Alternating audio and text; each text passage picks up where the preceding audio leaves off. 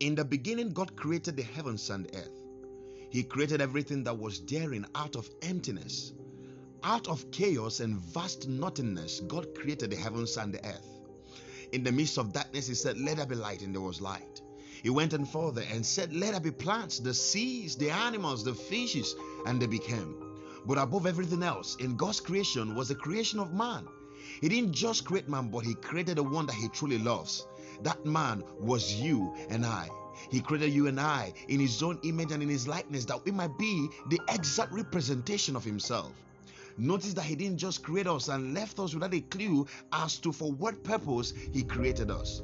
He created us to bless us. The blessing is in the mandate He gave us, which was that we should be fruitful, multiply, replenish, and subdue the earth. The mandate was to have dominion. Hear this. You have been created for a life of success. You have been created for a life of dominion.